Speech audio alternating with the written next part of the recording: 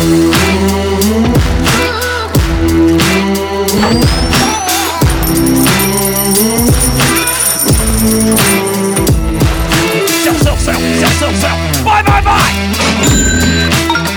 the AM/FM 24/7 radio network, broadcasting from AM and FM stations around the country.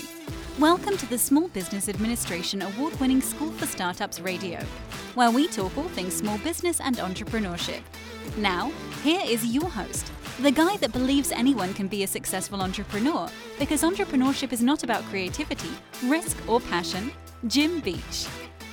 Hello, everyone. Welcome to another exciting edition of School for Startups Radio. It's Monday the 27th. I hope you had a fantastic Thanksgiving and realize all of the many things we are thankful for. Make sure you check out the Thursday show from last week where we list 50 of the great reasons that you should be thankful that you're an entrepreneur and listening to this show. So anyway, hope you had a great holiday.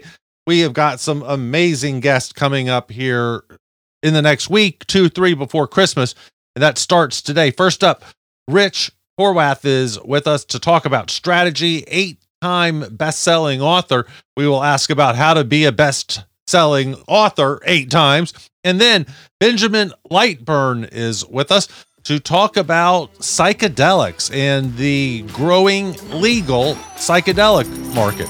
Anyway, great show. Thanks for being with us. We're going to get started in about 10 seconds.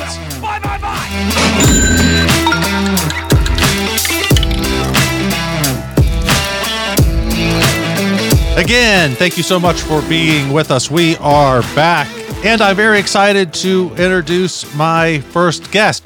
Please welcome Rich Horwath. He is the author, the guy behind Strategic Thinking. He is the founder and CEO of a company called the Strategic Thinking Institute. He has written 8 New York Times, Wall Street Journal best-selling books on strategy and strategic thinking. He has a new book out called Strategic: The Skill to Set Direction, Create Advantage, and Achieve Executive Excellence. Rich, welcome. How are you doing? Jim, I'm doing great. Thanks for the opportunity to chat today. It is my pleasure. What is strategy? How is it different from all the other buzzwords? Well, it's a great question because strategy is the term that gets most often confused when we come to business planning. So, oftentimes we think about aspirations like to become the market leader or to have number 1 market share as strategies, but those aren't strategies at all. So the simple definition of a strategy is the intelligent allocation of resources through a unique system of activities to achieve a goal. So simply put, strategy is how you plan to achieve your goal. When we think about a plan, we're going to answer 2 questions for any plan. What are you trying to achieve? And second question is, how are you going to do it? And strategy really answers that second question, how are we going to achieve our goals and objectives? It's execution. Execution is a key piece of strategy, absolutely. So, when we set direction, we've got to have the resources, the people, the skill sets, the time, and the advantage in order to be successful. So, to your point, execution is a key piece of strategy. We've got to be able to set the direction, and then we've got to be able to implement our resources in order to execute it. So is plan the best synonym? So plan is a good synonym. I would say the best synonym would be to say advantage.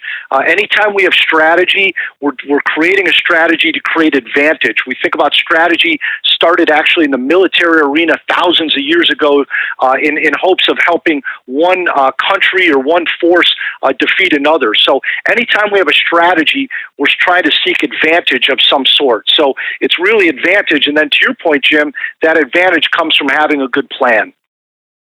All right. Is for the entrepreneur, how do we do on strategy? Is that one of the things we're good at or bad at? There's so many, we have vision and we have passion and all of these different things that they talk about with entrepreneurs.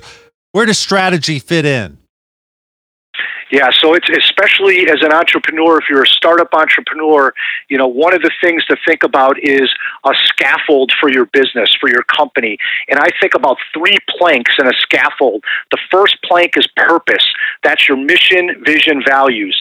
It's the mission, what you're currently designed to do, your vision, where are you trying to go in 10, 15 years, and then your values, what's your guiding principles day in and day out. So plank 1 for an entrepreneur is purpose. Plank 2 is your business model. And for an entrepreneur, especially a startup, that's really critical. It answers 3 questions. How are we going to create value? How are we going to deliver value? And then how are we going to capture that value in the form of profit? So that's plank number 2 is your business model. And then the third plank is your plan. And that's where strategy comes into play. So to your point, Jim, and it's a great point you bring up, oftentimes as an entrepreneur, especially a first-time entrepreneur, we're focused on those first 2 planks, getting our vision, our mission correct, and then that business model. How are we going to create, deliver, capture value? But we got to have that third plank, which is what is the strategy that's going to lead us to competitive advantage. We used to have a game when we would play, all right, tell me the next sentence. And so the idea, Rich, is we should start a business that, makes seniors happy. Okay, tell me the next sentence. What's the next sentence? We provide what, and so my first business, Rich, was in summer camps. And we would run 89 summer camps throughout the summer, which meant that at any day we had 10,000 kids at 50 different locations around the country. And our job was to figure out how to get enough copies of this disc into every city. You know what I mean? And so It was all about the next sentence. So every camp needs 20 copies of this. Okay, how do we do that? And so we figured out that we were really good at planning because we had to be. My goal, Rich, was to not work in the winter so that I could go to school and go to, go get my graduate degrees, and my summer job at summer camp was going to pay for it. And we learned really quickly that summer camp meant working all winter. I bet it did, Jim. But that's what we were good at, is that little logistic thing, So I guess, and then that's part of it. But then also, the strategy is right now I'm on 65 AM FM stations, Rich. My strategy, my plan of how to get to 100 is important, right? Exactly. You just put it exactly right. Your goal is to get to 100. The strategy is how are you going to get there? What does that look like? Creating new content, doing different types of outreach. What's the path? What's the trail that you're going to take to get there? And obviously, with the success that you've had, Jim, it's somebody like you's got a lot of different options, a lot of different paths that they could take. For the entrepreneurs out there listening, one of the keys is research somebody like Jim. Find out what's made him successful. What were the decisions on the paths that he took to build those summer camps? So we can always be learning as entrepreneurs from other entrepreneurs. To me, that's the greatest source of our ideas, of our strategies, is taking best practices, ideas from others, and really jumping over into our domain and saying, how do we apply what somebody like Jim has done from their path to our path? Well, thank you for the nice words, Rich. Let's throw the question back to you, perhaps a little early. How did you get to be an 8-time New York Times bestseller? How did you become at the top of the thought leadership world? Discuss your path. Yeah, well, my path started about 25 years ago, and I know I'm dating myself now, but I was facilitating a strategic planning session, and at one of the breaks, we're having coffee, and one of the managers came up and said, Rich, I just had my performance review with my boss, and my boss's main point was, I'm too tactical. I need to be more strategic. And his question to me was, how do I become more strategic? And it was a light bulb moment for me, Jim. I said, well, let me do some some research. And back then, 25 years ago, we had a lot of great books from people like Michael Porter out of Harvard Business School and C.K. Prahalad out of Michigan. But all those books on strategy were really on corporate strategy, on business unit strategy. There was nothing at the time for the individual manager or leader to say, here's your roadmap from going from tactical to strategic, not once a year when you're planning, but day in and day out, how do you become more strategic? So that roadmap didn't exist 25 years ago. And, my passion has been, give people a practical roadmap to go from tactical to strategic and to be able to run their business as effectively and as efficiently as possible. And that's what gets me up each and every day. And how did you build that business? How did you get your first check? The first person to pay for that time? Well, I wasn't real strategic, I guess you could say, because when I left my last job, I had no clients. I had no customers to speak of, so I really was starting from ground zero.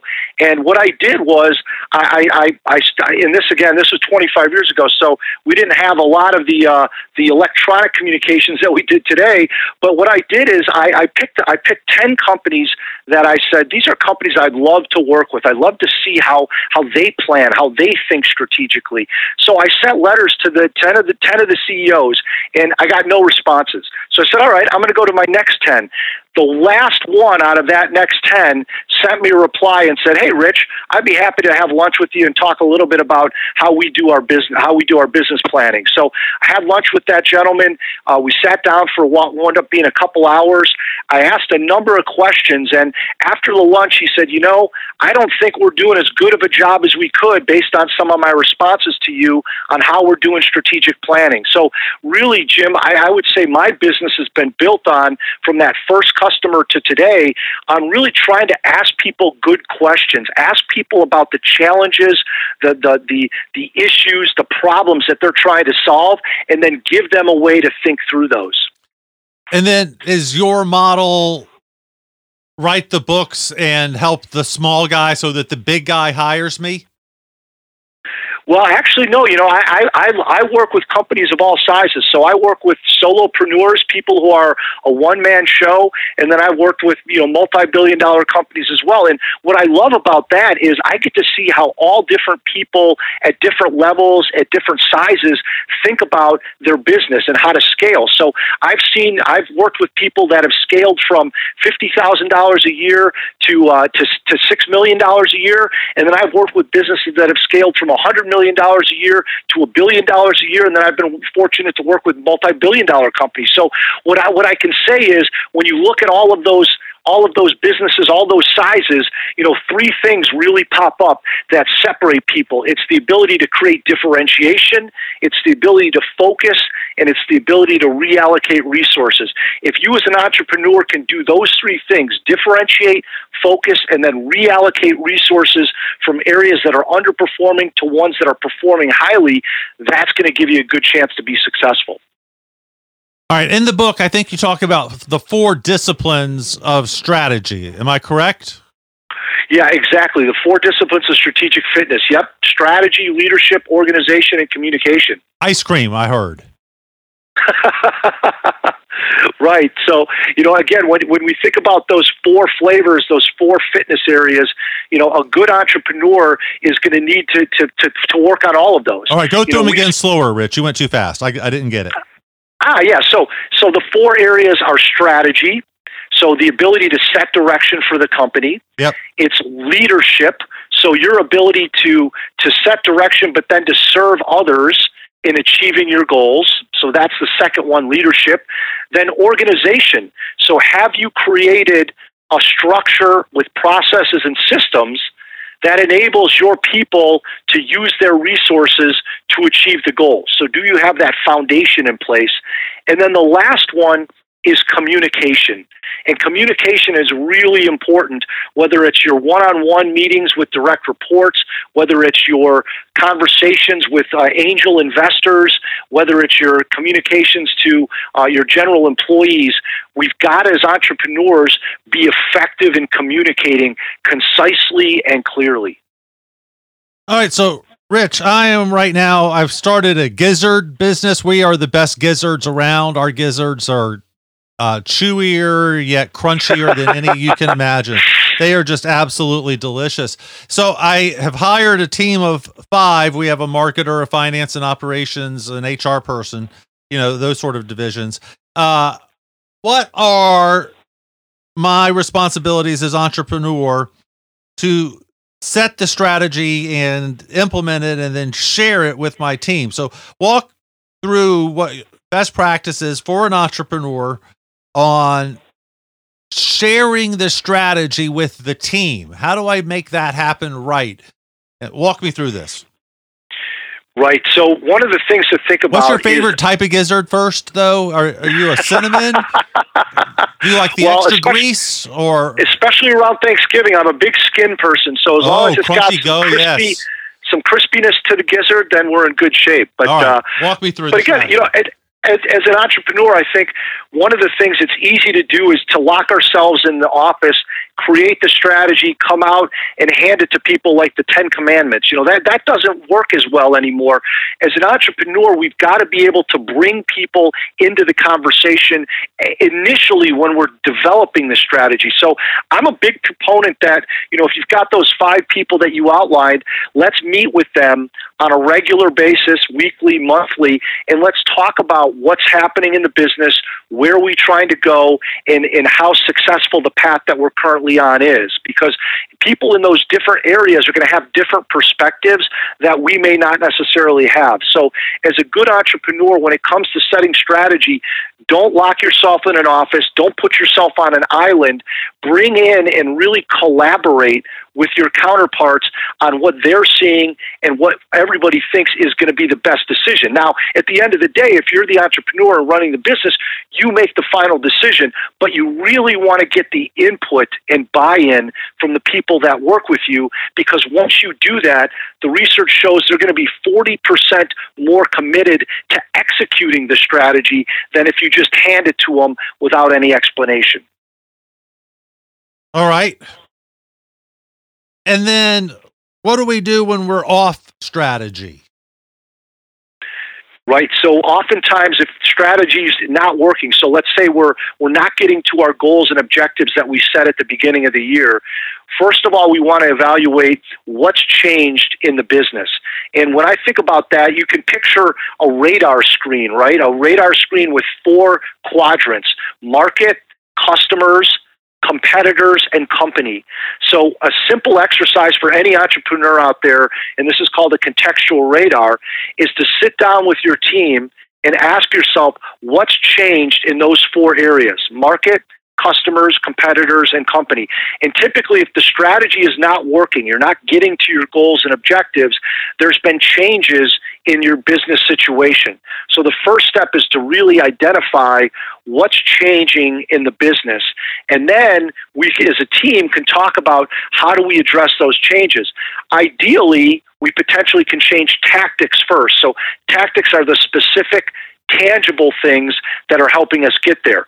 If the tactical changes aren't enough, then we might need to consider, do we change our overall direction, our path to getting to where we're trying to go, which is the strategy. So that would really be the first couple steps. Number 1, take a snapshot of your business situation using a contextual radar. Then number 2, identify what's changed. And then number 3, determine whether you can change tactics or if you need to change the strategic direction overall. I've had a couple instances, one 30 years ago with the camp and one very recently, where the response has been, when I tell someone my idea or I give them my strategy, the response is, that's not the way we do things. That's not the what are you talking about? That we don't do that. That doesn't happen. What do you do, Rich, when the response is, what? We don't do that. That's not the way strategy is. You're wrong. What do you do when people just flat out tell you your strategy ain't even in the box?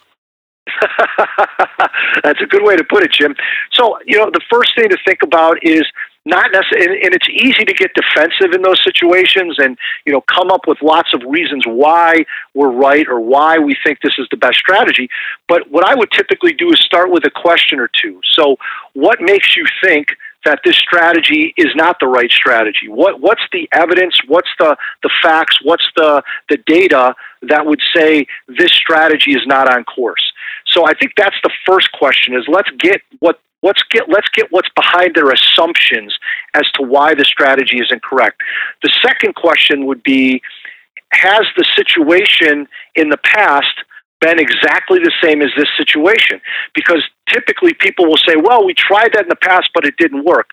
But oftentimes that's not necessarily true, because the situation today is different than it was yesterday or 30 years ago when you were doing the camp. So I think those are the things I would start with, is a couple questions, asking, number one, what are the facts or data behind why you think the strategy is not going to be effective? And then secondly, what was the situation in the past when this strategy maybe wasn't as effective, and how is that different from today's situation? So again, instead of getting defensive, let's ask some questions to really get to the heart of the matter. That's just the rule. That's the law. That's the law. Yeah. What do you do when the answer is that's the law? There's no reason. It's just the way it is. Well, I typically would share some examples of companies that were highly successful. They had that law, quote unquote, in place, and then all of a sudden they were gone. So think about a company like Circuit City in the electronics field. For many years they were number one in the world. Jim Collins, in his book Good to Great, had them as ranked as one of the top 11 companies in the world based on all these different financial metrics. And then 6 years later, they were gone. They didn't exist. Why? Because they had a law in place that didn't engage their thinking about what was changing. The former CEO from Circuit City said, look, we took our eye off the ball. We got complacent. We stopped planning, and we forgot to really think about what's next in value for our customer. So again, if you're getting that pushback about, well, this is just the way it is, or this is the way we do it, share some examples of companies like Circuit City or Blockbuster or Borders that have laws like that in place that no longer exist. Great idea. Great strategy. Rich, fascinating stuff. And I hope this new book is a bestseller for you as well. How do we find out more? Follow online, get a copy of the book, hire you for a speech, all that stuff.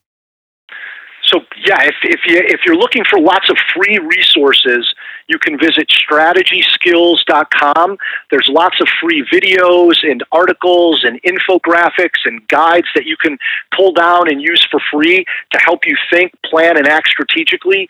And then if you're looking for the book specifically, there's more information at strategic-book.com. So strategic-book.com. So those would be the two places to get some additional free resources.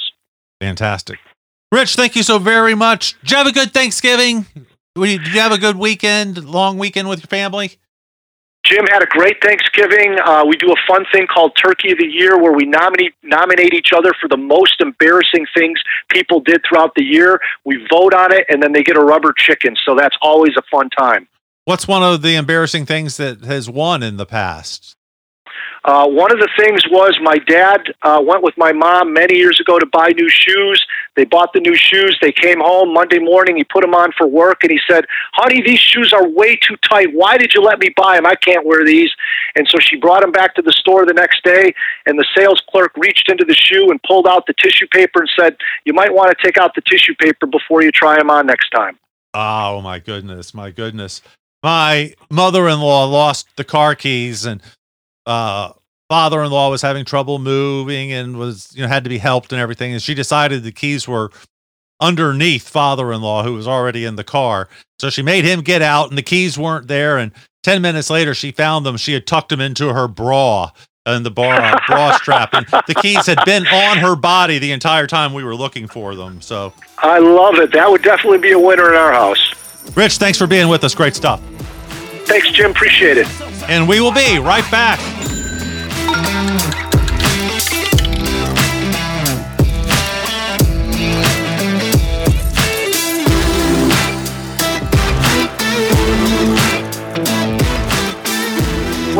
That's a wonderful question. That's Oh my gosh, I love the opportunity to do this. Thank you, Jim.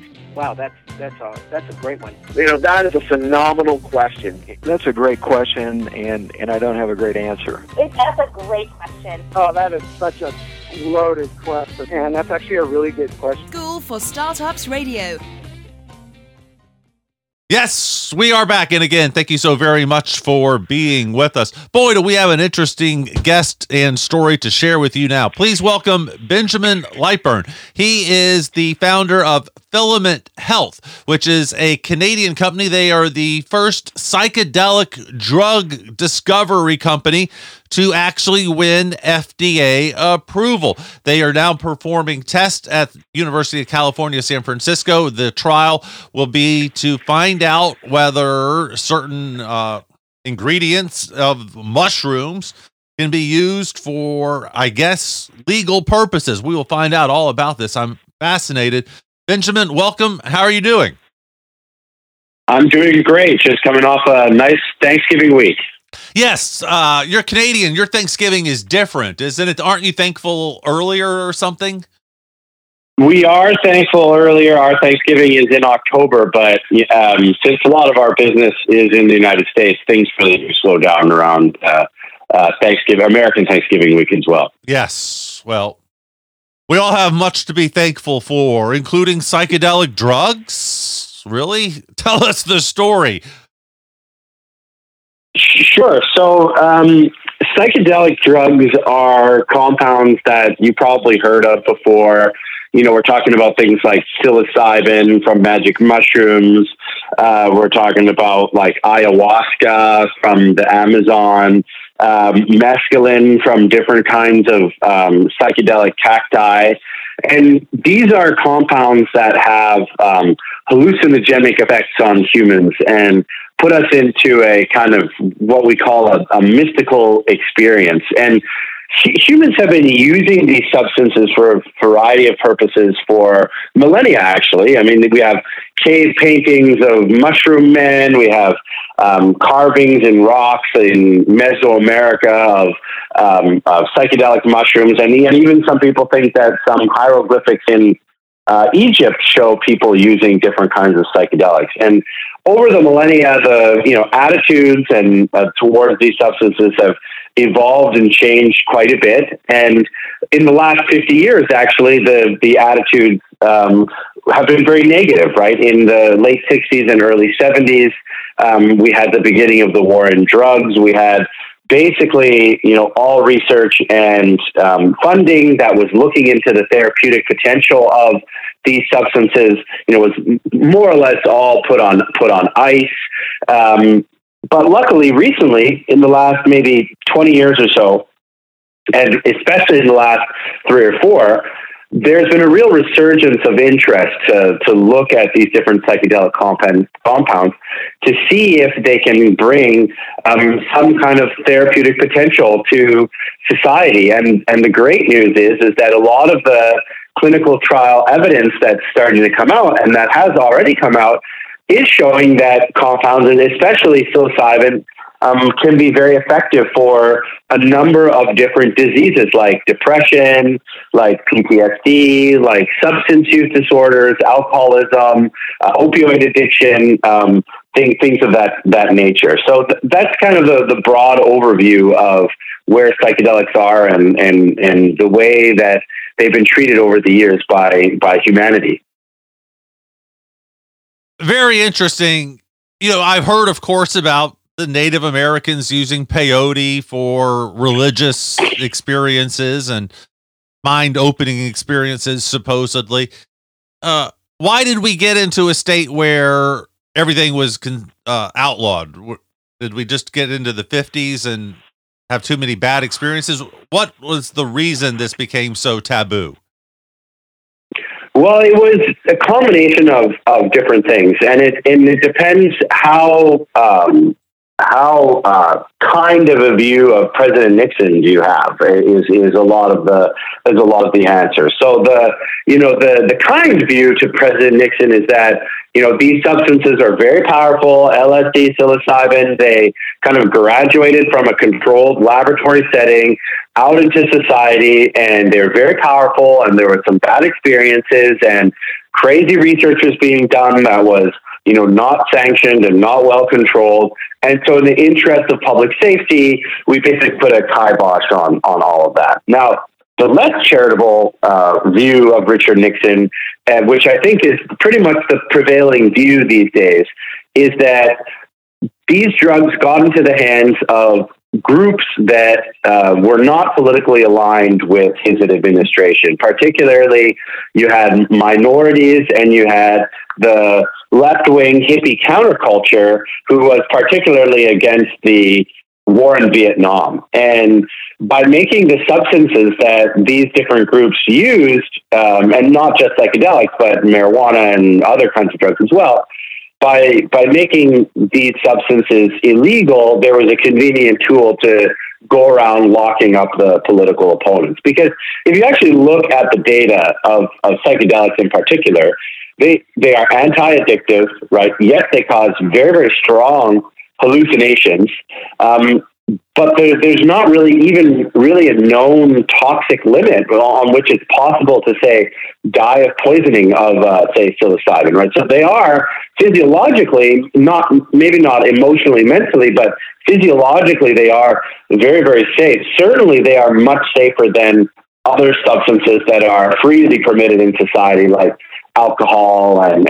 at the time tobacco and things of that nature. So really the prevailing view now is that obviously as we look at the war on drugs and the war on drugs being an abject failure, we look back at that period of history and we think were really craven forces that made these substances illegal. And it's also important to remember that there were clinics and hospitals, and even up in Canada, in a place called Lightburn, Saskatchewan, there was a very famous mental health hospital, and they were actively treating people with LSD, MDMA, and psilocybin, treating them for alcoholism and addiction and mental health conditions. All of this stopped because of the war on drugs and the new world order that the United States put in place regarding these substances.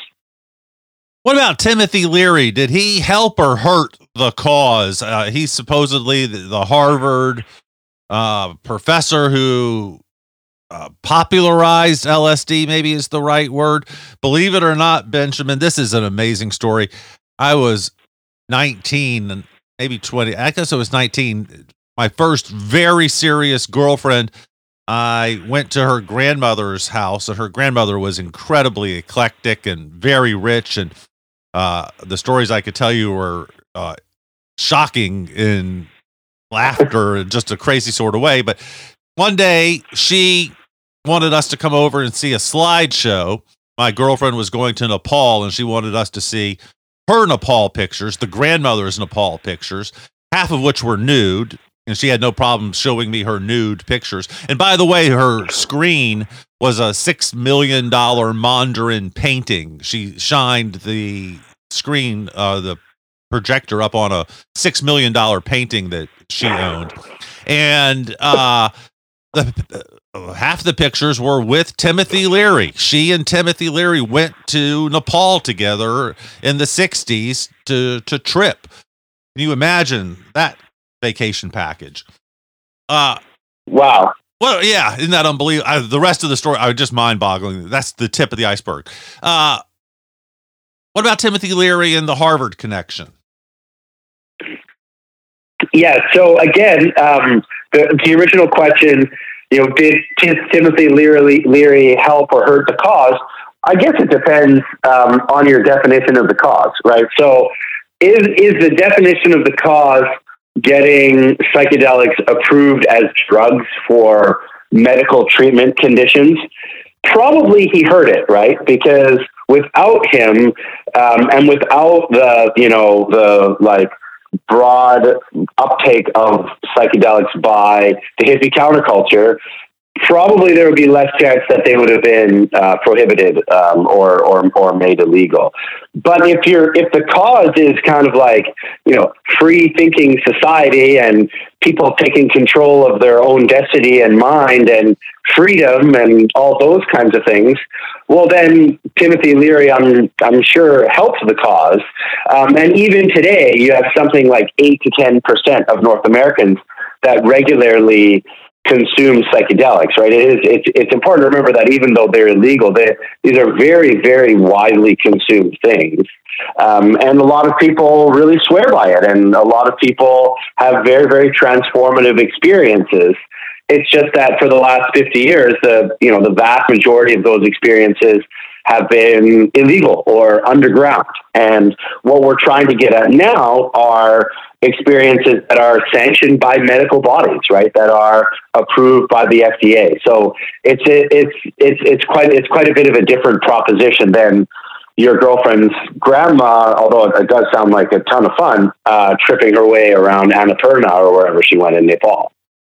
And so are you going after specific diseases? With the FDA, you can't just be like, we want to help people's mental health, right? You need to be a little more specific, right? That's very true. And that's actually one of the kind of big knocks against the pharmaceutical approval process is that you have to choose a disease, right? You can't say to the FDA, we want to help healthy people be more healthy, or we want to help, well people be more curious or inquisitive, right? Or anything like that. You have to choose disease areas for which you can develop your drug. So what Filament's specific mission is to get naturally derived psychedelic drugs approved for substance use disorders, different addiction diseases. And what makes us a little bit different from the majority of psychedelic drug developers out there is that we actually look to nature for the source of our drugs. So we actually extract, for instance, our psilocybin drug candidate. It actually comes from magic mushrooms. And what that means is that future patients can feel like they have a closer connection to the earth and to the history and to the millions of years of evolution that led to human beings and also mushrooms. I'm sure your girlfriend's grandmother would kind of like that kind of feeling. But more importantly, I think, is that our drugs contain not just psilocybin. So if you look at a magic mushroom, it contains much more than just the primary compound, just as if like your cup of coffee contains more than caffeine, right? Of course, it does contain caffeine, and that's one of the primary reasons we're drinking the coffee, but it also has lots of other compounds in there that give it its flavor, its aroma, and perhaps different mental effects. The same thing is true with magic mushrooms. And so unlike most other companies which make psilocybin through chemical synthesis, and their product contains only psilocybin, our product contains all of the other secondary compounds from the magic mushroom as well. And we have certain reasons to believe that these other compounds may work together with the main compound to make the whole entourage more effective. And so the diseases that we are trying to treat are in the areas of addiction that I mentioned. So we're targeting opioid use disorder and stimulant use disorder. Opioid use disorder, obviously, opioid addiction is one of the biggest problems facing society, right? We're going to have 100,000 Americans die this year, at least, of opioid addiction, overdoses, and toxic drugs and things of that nature. And we really do not have very good tools in the toolbox right now, right? The majority of opioid treatment involves substituting the illicit opioid for a pharmaceutical grade opioid. And many patients just don't want to be on a different kind of opioid, right? They'd rather be off of all opioids completely. And that's our goal with the development of our natural drug candidate in that area. The other big area that we're looking at is stimulant use disorder. And stimulants include amphetamine type stimulants and cocaine type stimulants. So obviously crystal meth is a very big problem in society, right? We have the fatal overdose rate is growing by 30% per year, every year. People who misuse stimulants and can often have violent outbursts, and you see random acts of violence on the street, unfortunately, with innocent bystanders. And you also see a high degree of association with high-risk sexual behavior, crime, et cetera, et cetera, et cetera. So again, for stimulant use disorder, there are actually no approved therapies, right? There are no tools in the toolbox. And yet we think that psychedelics can potentially be an extremely promising new treatment for stimulants, cocaine, and amphetamine type. And in order to see whether our drugs work in these areas, we actually have a couple of clinical trials that have been approved by, one, the Canadian government in opioid use disorder, a small pilot study to see if we can see if the drugs work. And then we also have another small pilot study up and running in that's been approved by the government, in the United States, set to be run at University of California in San Francisco. How did you get involved in this, Ben? How did you decide to devote your life to this? How did that come about? Oh, you don't. You sound very conservative. I see your picture, and you look like a normal businessman. You know, you have short hair. You're not blasting Grateful Dead music in the background. It just seems like you're an unlikely candidate for this business in particular. Yes, it's a carefully crafted disguise that you see. I'm sitting here with 6-foot-long dreadlocks, and I pray to the. No, you're exactly right. I'm a relatively straight and narrow kind of a guy.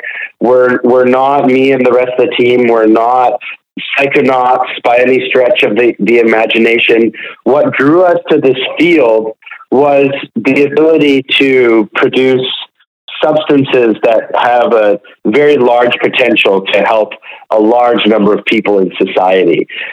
Before starting Filament, I've been working in the area of natural products, botanical extraction for my whole career. In fact, I fell into this area, the broader area, just by accident, and have been part of a number of companies that have focused on producing high-value plant ingredients from natural sources. And coming off a successful exit in 2018, really saw the opportunity in psychedelics to apply many skills that we had learned in terms of, company building, extraction, technology, working with the government, having GMP manufacturing. All of these skills are directly applicable to psychedelics. And of course, you have the ability to make life-changing medication. So we decided, myself and several of my former colleagues from this previously exited company, we decided that we had to jump in. I mean, it became very clear to us that we really had no choice, that this was a very, very obvious and necessary thing to do. One interesting fact about Canada is that the Canadian government is actually allowing, on a limited basis, prescriptions of psilocybin to patients in the real world. And so if you're a Canadian patient and you have serious depression and you've tried all the available treatments and they don't work, or you have what's known as end-of-life distress, which is, fear and anxiety associated with some kind of a terminal diagnosis, typically of cancer, you can apply to the Canadian government for permission to have psilocybin be prescribed to you. And we've had now around 150 cases of that permission be given to us. So what's really fascinating is that out in Canada, on a limited basis, we are seeing successful prescriptions for psilocybin for serious conditions, which obviously gives our team a lot of. We're very thankful and grateful to be able to. It's a very gratifying experience, obviously, to be able to help our fellow citizens by providing them drugs on a limited basis. You've done an unusual thing with your business structure. I think we used to call this a reverse IPO or something. I don't know. Explain how you're doing some of your fundraising and the merger and how that's going to end up getting you on NASDAQ. Sure. Yeah. So we are doing something a little bit unusual. The company was started in 2020, and in 2021 we went public on a Canadian exchange called the NEO. Your listeners probably are very well aware that since June of 2021. It's been a pretty tough market for biotech, for startups, for anything high risk, anything that has earnings well out into the future with higher interest rates and, retrenchment of the animal spirits that were, very prevalent during COVID in our market. And so we've been looking for new ways to access capital, obviously, like any startup company is. And one of the things that came to our attention was the possibility of uplisting to the NASDAQ by way of a merger with a NASDAQ-listed SPAC. Now, your listeners have probably heard about SPACs back in the heydays of the market in 2020, 2021. They were all the rage. But now the market has shifted substantially. And so you can kind of think of these SPACs a little bit like shell companies that are traded on the NASDAQ. Most of them, their investors have pulled out the money, and they're basically just empty shells. And the dynamics of the market have changed quite significantly. And so we found a SPAC that we are very comfortable with, and we liked the management team and their mission and their objectives. And we signed a combination agreement with them in July, which anticipates the closing of the combination in December, which will result in us listing on NASDAQ. And in connection with that uplisting, there has been a certain amount of investor interest and appetite to invest in the new merged company. And so it's a kind of a unique thing because we're already publicly traded in Canada and we're merging with a SPAC to become traded on the NASDAQ. But that has resulted in certain efficiencies, but it is a little bit unusual. But at the end of the day, the plan is to be well capitalized, trading on NASDAQ, where we expect to see a much larger sophisticated biotech investor audience than what we're used to seeing in Canada, trading on a lesser known exchange. Very interesting. There used to be a little bit of, what's the right word? Disrespect for this move. It wasn't 100% above board. Is that a fair statement? With a SPAC merger? Yeah. I mean, the perception was not 100% positive, say 5 or 10 years ago. Yeah, I'm not sure about 5 or 10 years ago, but definitely in the boom market of 2020, 21, there were a lot of SPAC mergers. A lot of companies went public via a SPAC. And unfortunately, a lot of the promises of the companies that were going public weren't really met. And many of these SPAC post combinations, these SPAC mergers have traded down. What's a little bit different about us in our case is that we are already a public company. And so all of our public statements are already out in the public domain, everything. We already have financial statements. There are no skeletons in our closet. And we're also raising a much smaller amount of money to become listed on NASDAQ than what's been typical in years past. And so what that means, we think, is that there will be more friendly capital in our deal than the typical hedge fund crowd, which likes to play in these deals and invariably lead to the stock being traded down. So we're very excited about this prospect. Again, it's very different for our situation simply on account of the fact that we are already publicly listed in Canada. We're not a private company scrambling to get public. We're already public, and therefore, like I said, don't really have any secrets that we're trying to hide. All right, I guess that I think that probably is a good way to phrase it. No secrets to hide. A lot of these companies, I think, did have some, and so maybe that's why I have this negative perception. But I also have a perception that it's changed. That a lot of people are it's now 100% normal and respected. So it seems like a smart move to me. What are you going to do with the money you raise? Is this a boat? New boat?